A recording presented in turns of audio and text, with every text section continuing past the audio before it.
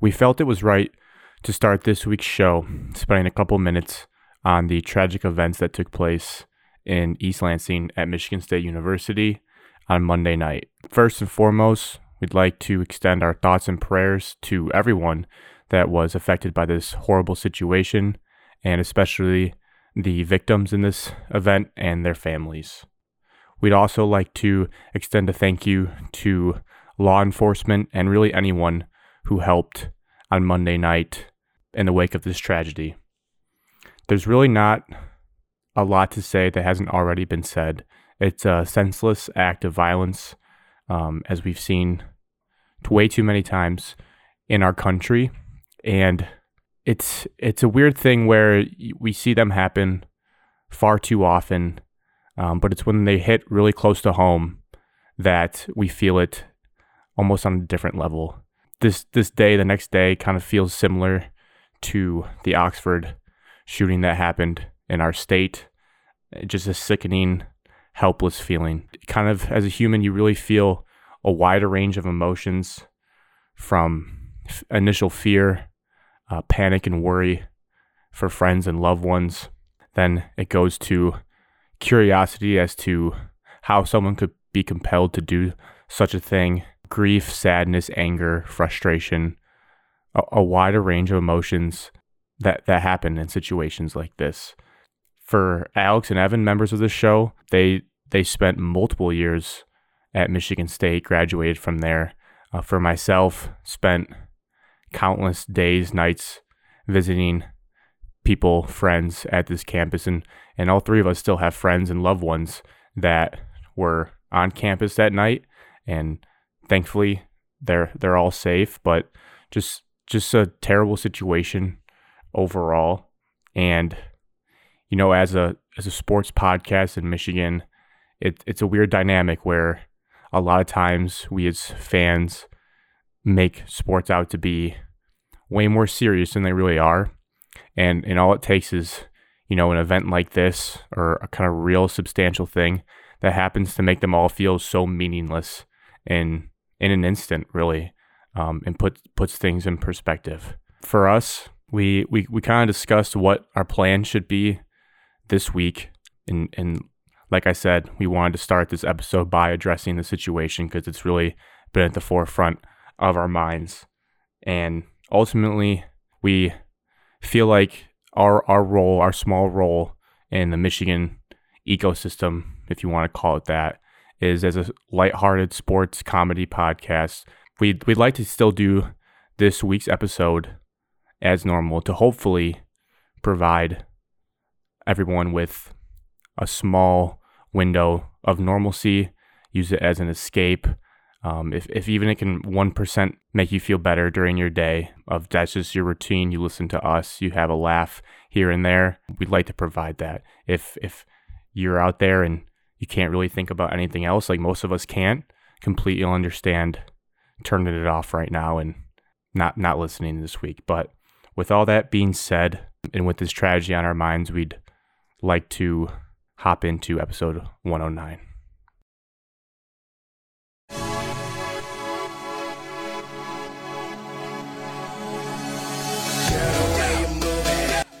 Cheers to episode 109. Drinking coffee tonight. The date and time, today is Tuesday, February 14th. Happy Valentine's Day, everyone. The time is 6:30 p.m. Central Time. Welcome in to the number one sports podcast in the state of Michigan. And football is over. And this is a first for the podcast, a solo episode. It's just myself tonight. A very rare thing. I'm nervous about it, so please bear with me, everyone listening. Might be a little awkward at times, but we are going to work through it together. The reason for this, you're probably wondering, is because our schedules were very out of whack this week. Myself out of town over the weekend. Sunday night, our kind of new routine night. Obviously, the Super Bowl was taking place. Alex, later this week, preparing for it tonight, is heading out on a very fun ski trip on the East Coast. I will not divulge the location because I know him and his dad, top secret information. And then Evan, you know his grind, weekend reffing games, Super Bowl, and then also Monday, Tuesday, coaching some high school basketball action. So I consulted with the guys and said, I've always wanted to try a solo episode to see what it was like. I listened to a lot of sports podcasts, and many hosts do little solo intros and whatnot. I was like, I wonder how hard that is to do. So I've come prepared with my notes, and we will be diving in to the biggest sports topics, both nationally with a little Super Bowl talk, and then in our state, the Pistons made a trade, and we have our usual college hoops action. But first, as normal, the weekly check-ins. Thankfully, you listeners know I typically don't have much to say, but I did do a first this weekend. I went ice fishing for the first time in my entire life. I went to Lake Winnebago in Oshkosh, Wisconsin. So a little bit about that place. About a 4.5 hour drive from me. Had great weather. Went with a mix of my dad and his friends, and then also some of my friends from high school. It was a really fun experience. A lot of laughs were shared over the weekend on a nice cabin on Lake Winnebago. My kind of takeaways or highlights is ice fishing does require a lot of skill, in the sense of it's a lot to set up, a lot of equipment, a lot of knowledge of the lake you're on. It definitely helps to be a quote-unquote expert or guide on a lake, having lived there, to know where the fish bite. And then once you're set up out there on the lake, it's a pretty fun process to see fish biting. I had some cameras set up so you could see the fish come right up to your lure and bait and yank them up. I guess stop burying the lead here. I did catch one fish, but it isn't much of a lead because it was a pretty small fish, a small perch that we ended up throwing back. We didn't have a ton of success on Saturday and Sunday, but the fellows on Friday, before I was there, went out with a guide, like I had mentioned, on Lake Winnebago and caught a good chunk of fish. Tasted great, very fresh. And then, like I said, a lot of laughs throughout the nights, a lot of euchre, a lot of cards being played for some Midwest guys. And then watched the Super Bowl on Sunday night in the cabin, and then drove back. So that was my weekend. It was very enjoyable. A good reset in nature. Stayed warm the whole time, thankfully. Came prepared with layers. It was good just to be off electronic devices for an extended period of time, which is something that I think we all could use in our society. Evan and Alex, I already kind of talked about them at the beginning there of why this weekend couldn't work. Evan, obviously reffing hoops his weekend. Alex preparing for his ski trip that we'll all be excited to hear about when he returns.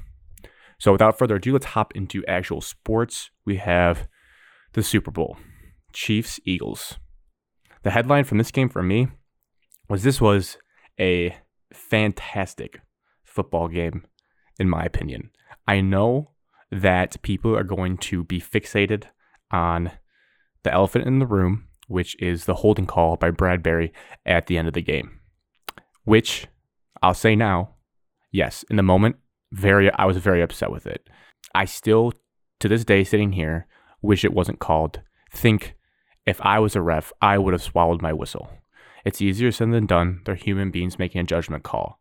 At the same time I feel all that, I can't acknowledge he did grab his jersey at least one point in the play. Earlier in the play than the replay kind of showed, which added to people's anger, I think. A common theme in football when the penalty actually occurs early in the play, but then the replay only picks up the latter half of the play where the contact is much more minimal. We had a little bit of that going on in the situation, but even with that being said, the official didn't throw the flag until very late, which also adds to the anger that people feel because it's one of those where it almost felt like they're waiting for the play to play out and then decide they want to insert themselves.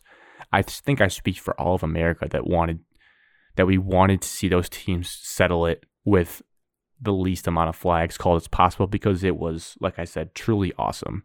But if we're doing the hindsight 2020 excuses game, the Eagles had so many chances to win that game, and you can't just be like that one play cost them. in the grand scheme.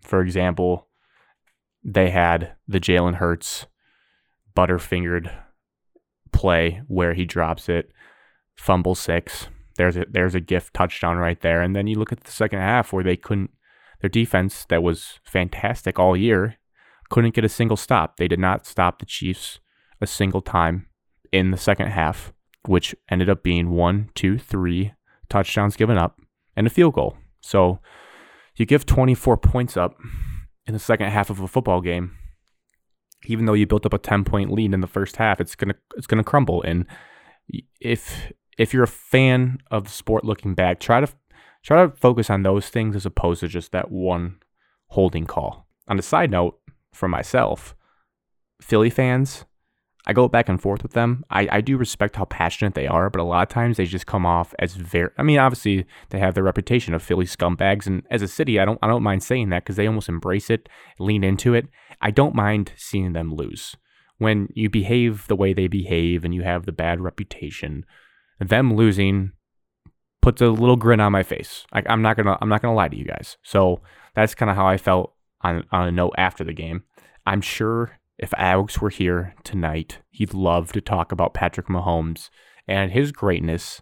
I mean, the kid owns a jersey of Patrick Mahomes. Obviously, he wasn't feeling the same high as if the Lions won a Super Bowl. But when he's back on, we'll have to ask him how happy he actually was. Because I was thinking, I don't have a ride or die NFL player like that he does. I don't know how happy I would feel if I was in his situation. I feel like I'd feel a little bit dirty in a sense where he's just my favorite player and he's not my team. I'm more of a team guy, not individual guy. So we'll have to ask him, like I said. But on Mahomes, he played phenomenal and he's a gamer. And I don't know why people were kind of buying into the hamming up the injury thing. I mean, he's not like a fake it guy. He's playing through it. He's given everything he had. He had so many chances to slide on some of his scrambles, and he decided to get the extra yard and fight through contact. I mean, he's one of the most impressive performances with a bum ankle I can think of, honestly, that I've seen in my life in the moment. So he gets his second Super Bowl, five-time award winner. He's won MVP twice. Just a heck of a resume for him. 5-time Pro Bowler, probably multiple-time All-Pro. He's on a historic path. I'm not going to get into the GOAT debate. That's not what this is about. I'm more about living in the moment. If he retired tomorrow, he'd go into the Hall of Fame with the resume he's built.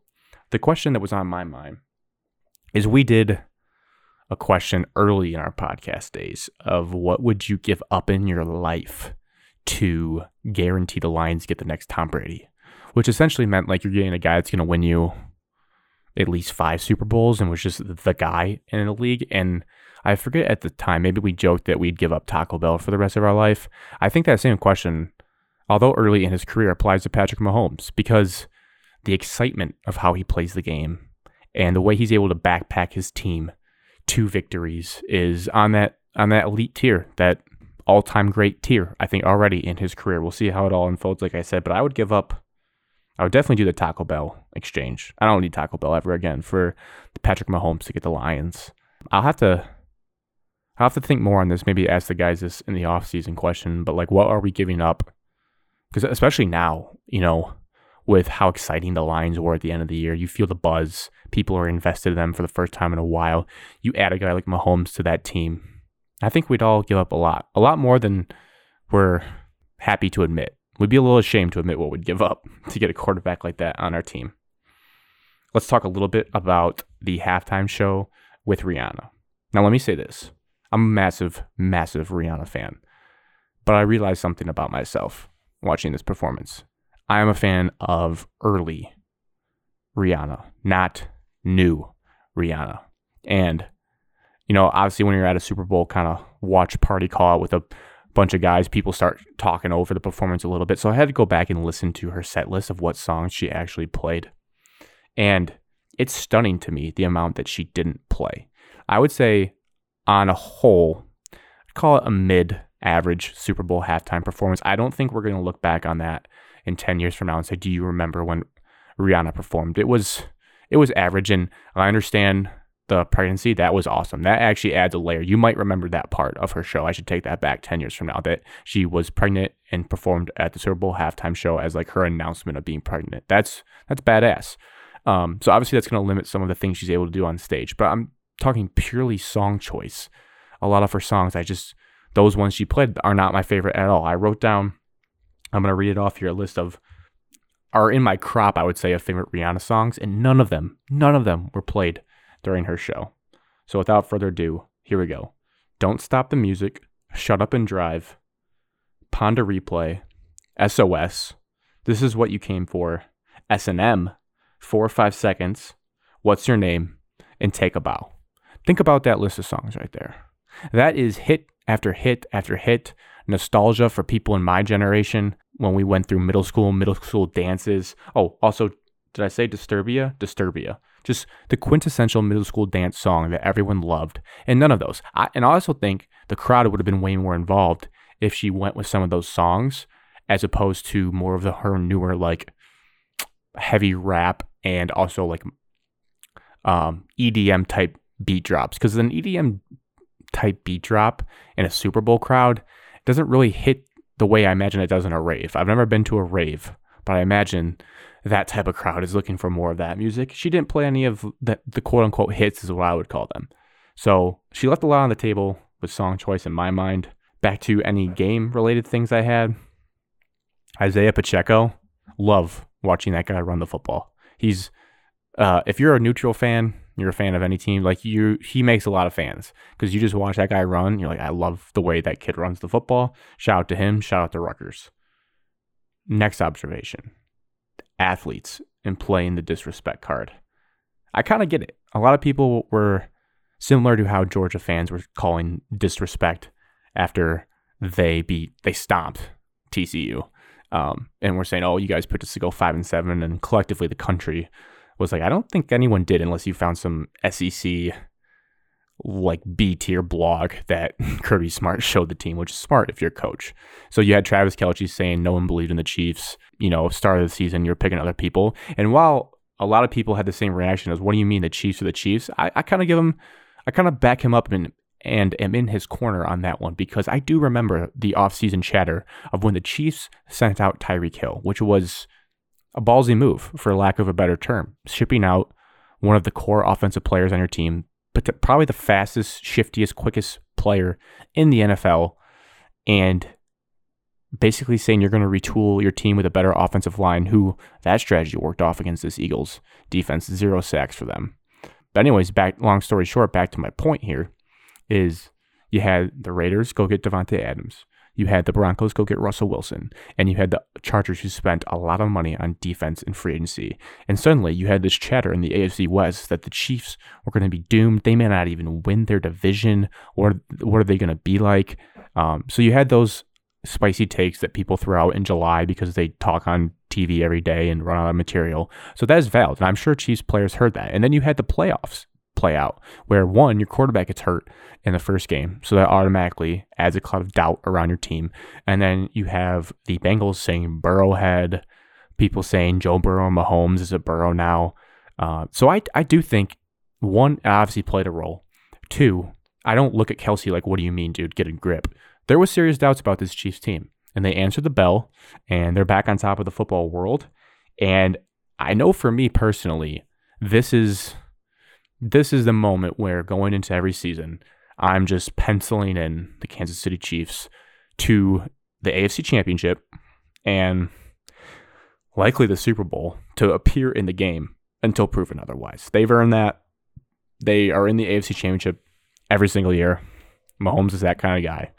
And obviously fluke things are going to happen, or not fluke, I shouldn't say, because the Bengals beating them in Kansas City was not a fluke. They earned that the last year when they did, but it's football. It's high-level athletes. You're going to have close losses, but they've earned the right now to have that confidence from pundits, podcasts like myself. The other thing that I wanted to say was the Tubi commercial that made everyone think that they had changed the channel on their TV, especially if you have a smart TV, was ridiculous. And whoever came up with that might might need to spend like 5 days in jail just to think about what they did to the society. There were some clips that came on the internet of people freaking out. I know at where we were watching, we were on a smart TV and we all looked. I was in charge of setting up the TV, so it was my ass if something went wrong, and I got the cold sweats. I got the sweats on my hands. Everyone looks at me like, what? So I immediately, thankfully, I saw where the remote was and nobody was touching it. So I was like, this is a commercial. This is not, no one's touching it. It's either a ghost or it's a commercial. And I was hoping it wasn't a ghost. So we were good. No one panicked and made another mistake by actually leaving. But that's a ridiculous commercial, and that should be banned. QB sneaks. The Eagles, my goodness, perfected the QB sneak. We've talked a lot on this podcast about QB sneaks and how and why people don't do that more. We, especially Michigan fans, as you watched in the Fiesta Bowl, where we handed off to a fullback who used to be a linebacker on the goal line, fumbled. Why not just put guys behind your quarterback and push him in the end zone like the Eagles have mastered? It's a cheat code, especially when you have a guy like Jalen Hurts who squats 600 pounds. Speaking of Fiesta Bowl, pretty insane that the turf was still so bad at State Farm Stadium. Thank you to the guy on Twitter who corrected me, or I guess didn't correct me, but gave me the knowledge that this was special turf grown for 2 years for this game, not the same turf that was at the Fiesta Bowl. Either way, still super embarrassing that you can't get the field right for the biggest game of the year. And then lastly, as we think about all these playoff games, we have to relate them to the Lions. And this game, I would say, further cemented my belief that it is very, very helpful. Not going to say mandatory just yet, but very, very helpful to have a quarterback that can give you some sort of a running threat. We saw with Mahomes scramble around, even on a bum ankle. We know he's shifty. And you saw with Hurts, 3 rushing touchdowns, designed runs for him, just freezes. They showed all those. Greg Olsen point out how the linebacker was frozen on exchanges. That's huge for an offense to add that wrinkle. We saw what the Eagles did to Fred Warner as well in the 49ers game. So I wouldn't be opposed. Now, obviously, the guy that comes to mind is a Bryce Young or Stroud, if he's there for you. Stroud really only showed his scrambling ability in the Georgia game, so I think he'll do it in the pros, but you really don't know. That's not his MO, whereas Young is more of a use his legs to make plays guy, but it does not hurt. And that's no knock on Jared Goff. He's not a scrambling quarterback. I still like him. I still do believe that you can go far with Jared Goff. I just think having the legs aspect on your quarterback is an X factor that makes anyone's job easier, especially if we were to lose Ben Johnson at some point, which feels like an inevitability. That just gives your offensive coordinator an extra wrinkle in his bag to focus on. And then the last thing on football is we had a question from long listener Ben V in our group chat who asked, is the floor for the Lions the floor of their expectations next year to make the playoffs? And it was a unanimous yes. Got to make the playoffs next year. That might make people uncomfortable listening to that this team has expectations now, but just start embracing them over the offseason. I think FanDuel had us at the 9th highest odds to win the Super Bowl next year. So top 10, upper echelon of the National Football League, you have to make the playoffs. If you don't, we will be upset and we will look for answers as to why that happened. And we will be disappointed because the expectations are set there after how you finished last year. Get off to a better start and make something happen for the city. The city is starved for a playoff appearance from any team. Speaking of teams that are starved from playoff appearances, your Detroit Pistons. What happened this week? Sadiq Bey out. James Wiseman in. The word that I wrote for this trade was perplexing. Could also be subbed with confusing, head scratching. I'm going to say this. I'm a Sadiq Bey fan. I like him. Maybe it's because I watched him at Villanova shredding my Butler Bulldogs. Maybe it's because I loved James Edwards' athletic article about his insane training regimen in Colorado during the offseason. I just think this guy has the makeup to get better as his career goes on because of how hard he works. And he always, you just see guys that hate to lose. And after these losses, even though there's been so many, you can tell he's not going to dap up people on the other team. He wears these losses. There's a couple of assumptions that I think can be made from this deal. Like I said, we weren't stocking any draft assets out of this. We were simply swapping players. So my first assumption is that the Pistons, didn't want to extend Bay's contract, which was coming up sooner than later. They have those 3 guys in the draft class of Killian Hayes, Isaiah Stewart, Saddiq Bey. So those are extensions. They got to make decisions on these guys at some point. And clearly they were thinking they didn't want to extend Saddiq Bey and thought, maybe now's the time to trade him. 2, Troy Weaver clearly to me has a desire for centers and former top draft picks. You look at the resume, the jokes about acquiring all the centers during free agency and trade deadline times, the former stars, former top draft picks, Josh Jackson, Kevin Knox, Marvin Bagley, Trey Lyles. I think I saw some graphic today that high school recruiting rankings of our team are through the roof, but, that doesn't mean they're going to transfer to NBA success. Speaking of James Edwards, I referenced one of his articles. The second mention of him has to do with his very well written article, kind of making sense of the trade for Pistons fans with the knowledge he has within the team. And there were some quotes in there about how Bey was starting to wear on the front office and coaching staff, that they felt like he had tunnel vision at points of just trying to do too much on offense, and that they almost wanted him to do less, as in what he did his rookie year, where he was mainly a catch and shoot 3-point guy, had great efficiency, made all rookie, and in his second year last year, he had like a 55-point game. Not many guys can score that many points in the NBA in a game. So I do think he has a special talent. And what that tells me, this is nothing to do with James Edwards. He's just reporting what he's heard and his sources, which I believe are very good. I don't like who's ever talking in the media or in the organization to the media about kind of almost in a way throwing Saddiq under the bus, saying he didn't meet what we wanted. It's kind of his fault why he forced us to trade him because he wasn't buying in. I don't know, maybe I'm naive, but I feel like my bias of Saddiq Bey's work ethic and the type of guy he is, like I almost want to blame coaching more than the player himself, where why aren't you able to get through to this human being to convince him that doing less is the better way to play for this team? And then also coaching, but as well as the situation he's in. Can anyone blame Saddiq Bey for doing too much or taking too many shots or forcing the offense when you're on a team that wins 15 games per year and is basically always the first pick in the draft since you've been drafted by them? Like, how do we know that in 5 years from now, when he's approaching 30 and ideally we're in playoffs, that he realizes he needs to do less? As we add talent, like we add a Wembanyama, Saddiq's like, okay, I realize we have a freak on our team that is generational. I'm going to go back to my catch and shoot 3-point ways. I'm going to lock in on my defense, and I'm going to be a very valuable player to this team. In my mind, I can picture that happening. But clearly, the front office thought the risk was worth the reward for getting James Wiseman. So I'm sad. I'm a little nervous. More eyebrows raised at the direction of the franchise. This offseason will be huge for James Wiseman himself. I'm interested to see how he performs. It's a smart move by the Pistons organization in a way to make trades, because now I'm inclined to watch 1 or 2, 3, 4, 5 games down the stretch to see how he looks. I'll tune into the highlights to see how he's looking, because he is exciting. He's a tantalizing talent, as they say.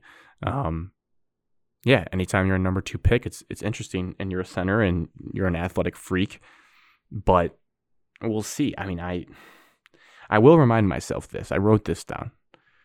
We made a similar move at the deadline for Marvin Bagley.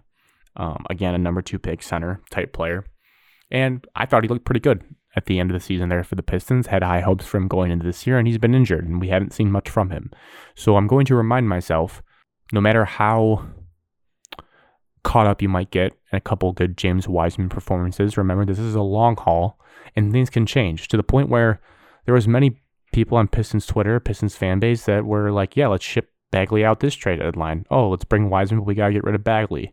And to think we were just all excited about fleecing the Kings for him last year and him performing well in a few games down the stretch. So Things can change very fast. Can't get too high, too low. I'm going to acknowledge that I feel sad because Saddiq Bey's off this team. I really like the guy, but I wish him the best in Atlanta. In a sick way, I almost hope he's really good to like vindicate my feelings, but then also that's going to make me more angry that we let a talent like that go. Worst case scenario is he becomes like a Chris Middleton, because all Pistons fans are familiar with that story, how we let him go. So we will see what happens, but just know that one eye is focused on this Pistons team, and especially how things materialize in the offseason. Okay, last thing for this week's show is a little college hoops. So we're going to start with some records. Last year, 17-14, 11-9 in Big Ten play. This year currently, 14-11, 8-6 in Big Ten play. You probably guessed it, but those are Michigan hoops records. The first one was what they were at when they got into the tournament last year, and then this year is where they currently stand.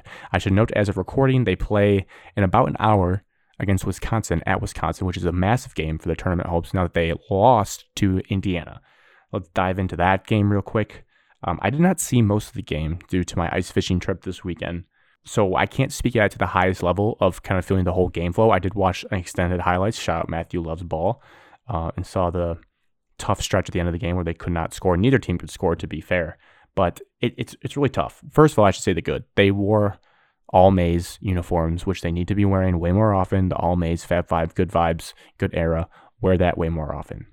Okay, 2 is that they led most of the game.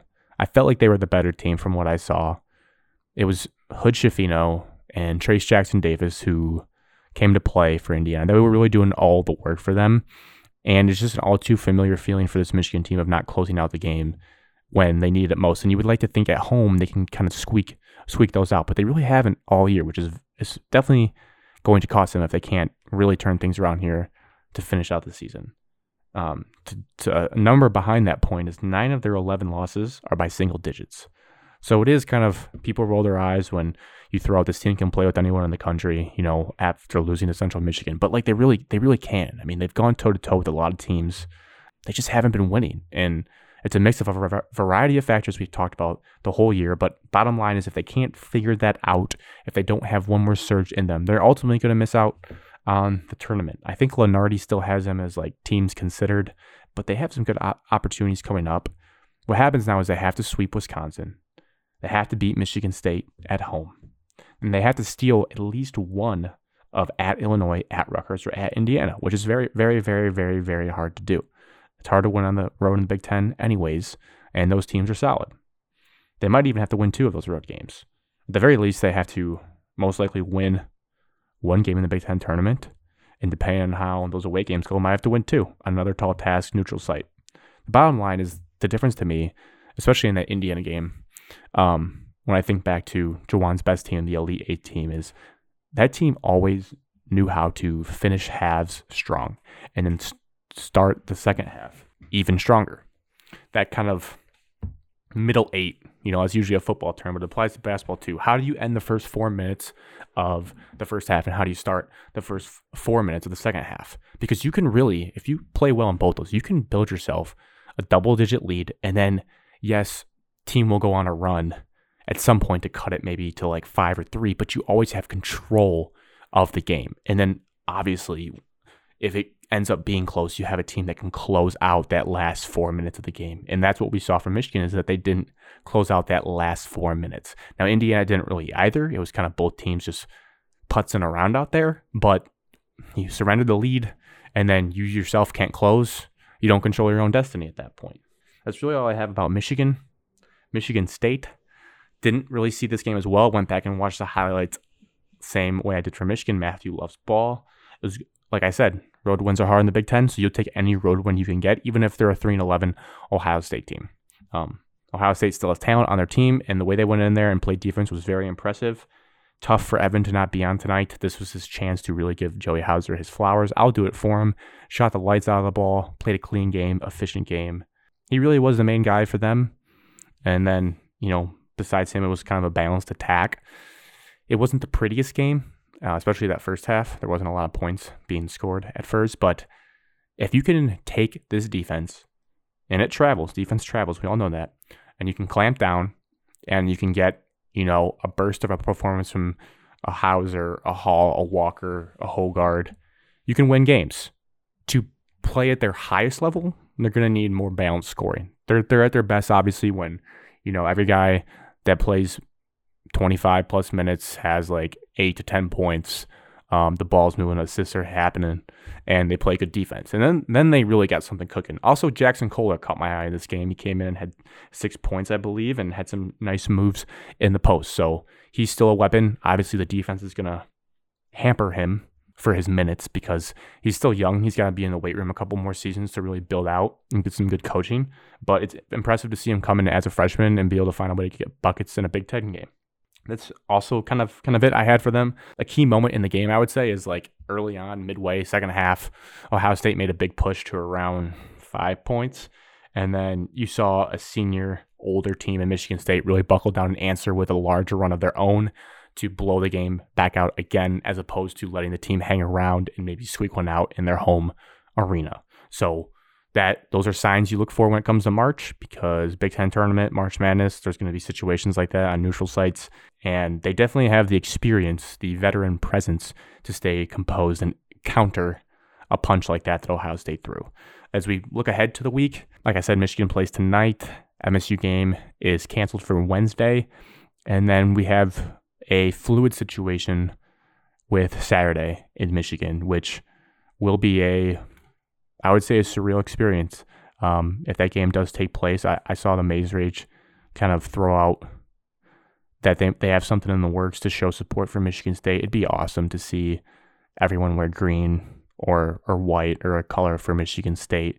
Like we've talked about earlier in the year with the football incident, like the rivalry is just at a nasty place, and it's a great chance for a sporting event like that for everyone to rally around just being human beings in the state of Michigan who we're all way more alike than we are different, and to support one another and realize that at the end of the day, like we've learned, the theme of this week is sports really are pretty insignificant and are a relief and escape, entertainment from real life stuff. By the way, it'll be that, and MSU's first home game will be a goosebump, surreal experience to see everyone rally together. So on that note, thank you for sticking along on this solo ride. If you've made it this long, let me know how I did. Any comments or reviews. It was nerve-wracking. I'll do some editing, to make it flow probably better than it sounds on the initial listen through. But yeah, thanks everyone.